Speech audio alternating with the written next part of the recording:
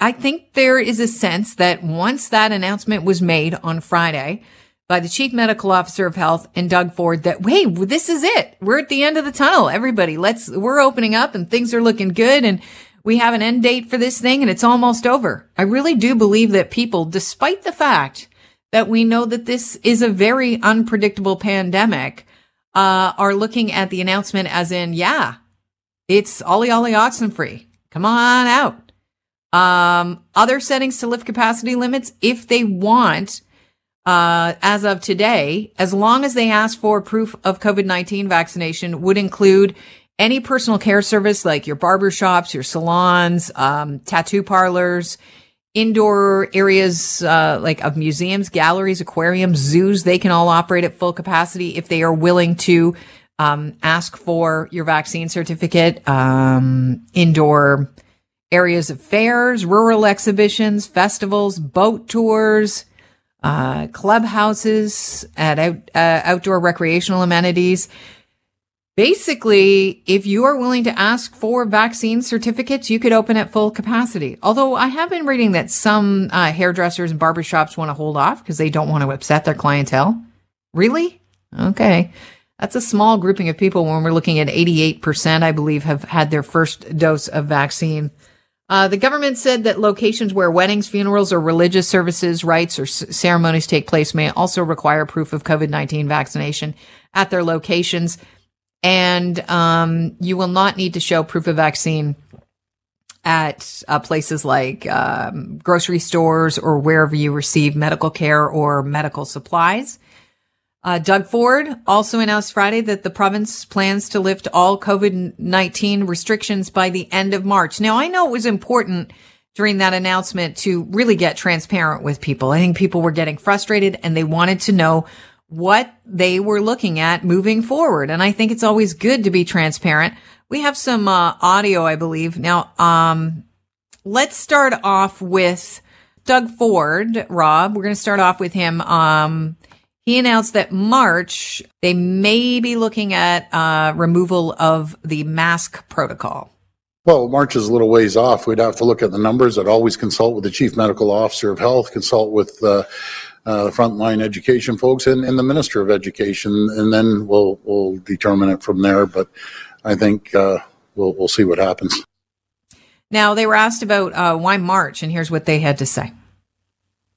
By March, we hope we've maximized our immunization strategy in Ontario, that we have more Ontarians immunized to the point that this virus doesn't have a host in which it can reproduce. We'll have our third dose strategies will be completed.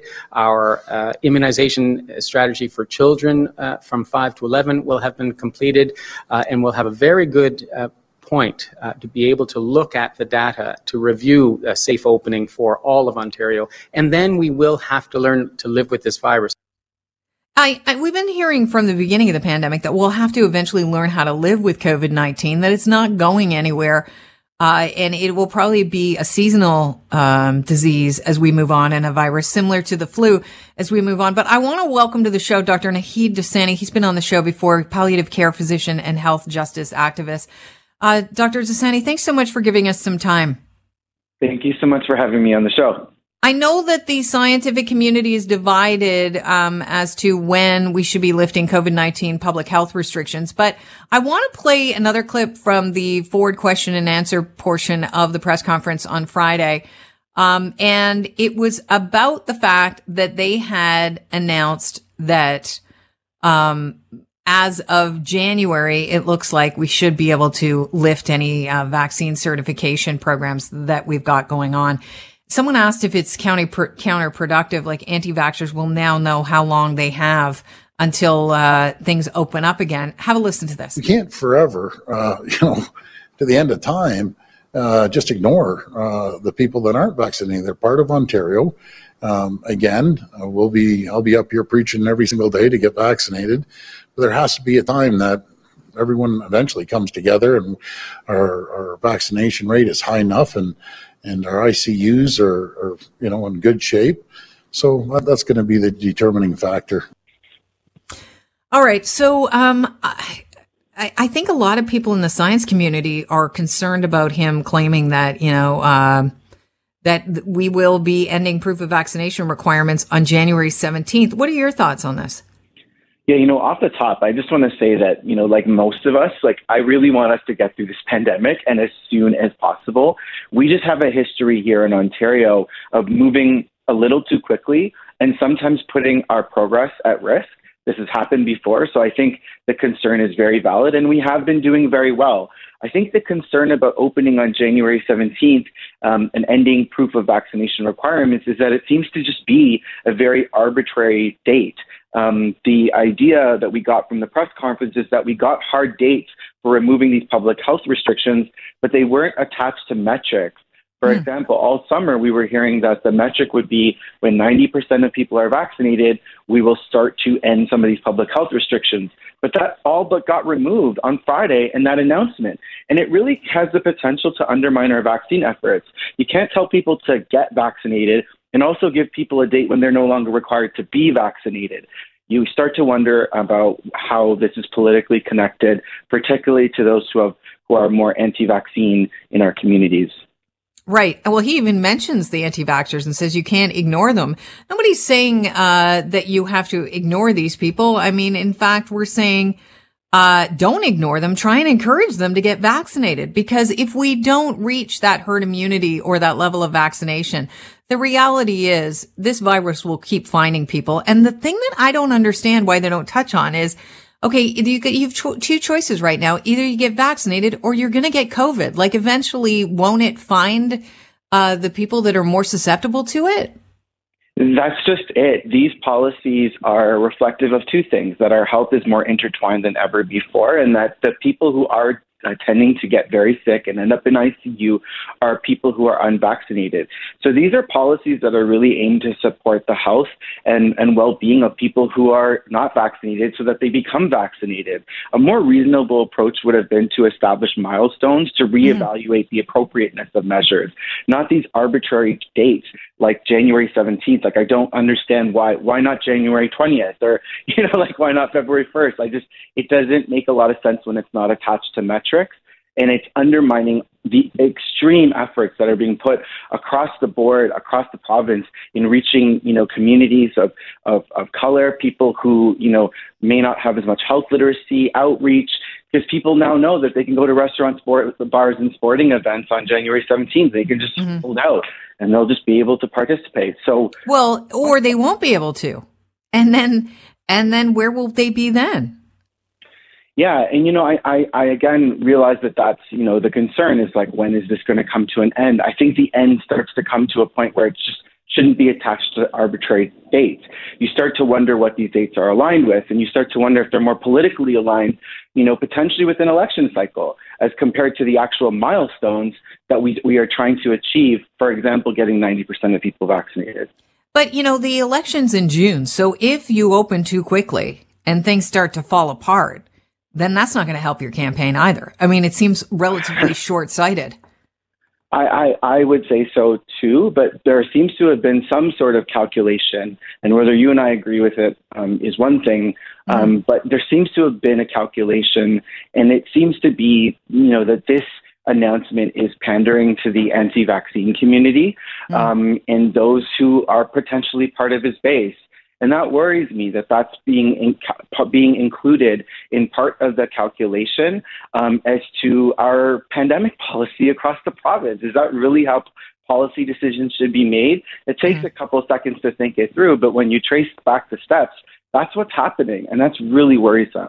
Yeah, I think you and I are on the same page. I would like everything to go away. I would like to get back to normal as well. I really would.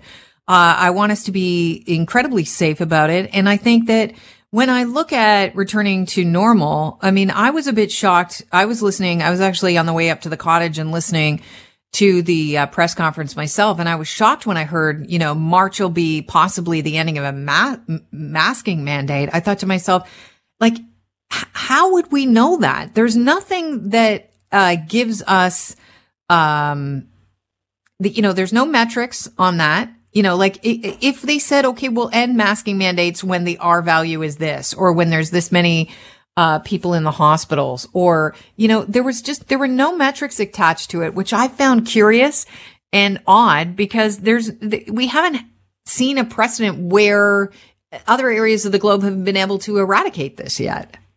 That's just it. Without the establishment of some metrics that we can call milestones, this just seems to be like throwing, darts. It just seems to be super, random, or is it actually just really strategic and there is a calculated timeline that they're hoping for? To be fair, they did say that these dates can be adjusted, but sure, as you mentioned off the top, when you start to talk like this, people infer messaging, right? You talked about how, people were out over the weekend, traffic was really high. People are inferring messages and they're feeling that this thing is over. Like, these messages get out in the public and people get to come to their own conclusions. So we must be so careful. And that contradictory message of literally saying in a press conference, please get vaccinated, and then literally saying in the same press conference, but don't worry, on January 17th, you won't be required to be vaccinated to go to a restaurant or bar. That's just contradictory public health messaging, and it just won't work. It undermines our efforts. Really. And so we're at the end of October. So we're looking at maybe 2.5 months, and then you'll be able to get back to normal, and then you won't have to get vaccinated, is the message that sticks in anti-vaxxers' minds right now, or people that are vaccine hesitant. When you're talking about 18 months, 2.5 months is nothing. Totally. I have a really good friend who I've been working very hard on over the last few weeks to get vaccinated. And he literally told me, why would I get vaccinated now when I can literally hold out until January 17th and I can go to restaurants or bars or even sporting events perhaps after that? There's just no point anymore. And he pointed to provincial policy. That's like someone in my life that I've been working to connect with. So it's a very real experience. I had many people messaging and tweeting at me over the weekend and saying they had people in their lives saying the same things. These policy decisions and announcements have implications in the real world, and we're seeing them play out now. I want to thank you for your time. I don't know. I mean, I wish we had a solution together as to when things are going to change and when things are going to truly be safe. But I think it's too early to tell based on what we're seeing in other areas of the globe. And, I think it's great that we're reopening and getting back to some semblance of normal. But, if we're still not at that 90%, the announcement on Friday probably isn't going to help incentivize things for people that have been holding out here, Doctor. I totally agree. Thanks so much for having me on. Have a great day. You too. Dr. Dosani is a palliative care physician and health justice activist.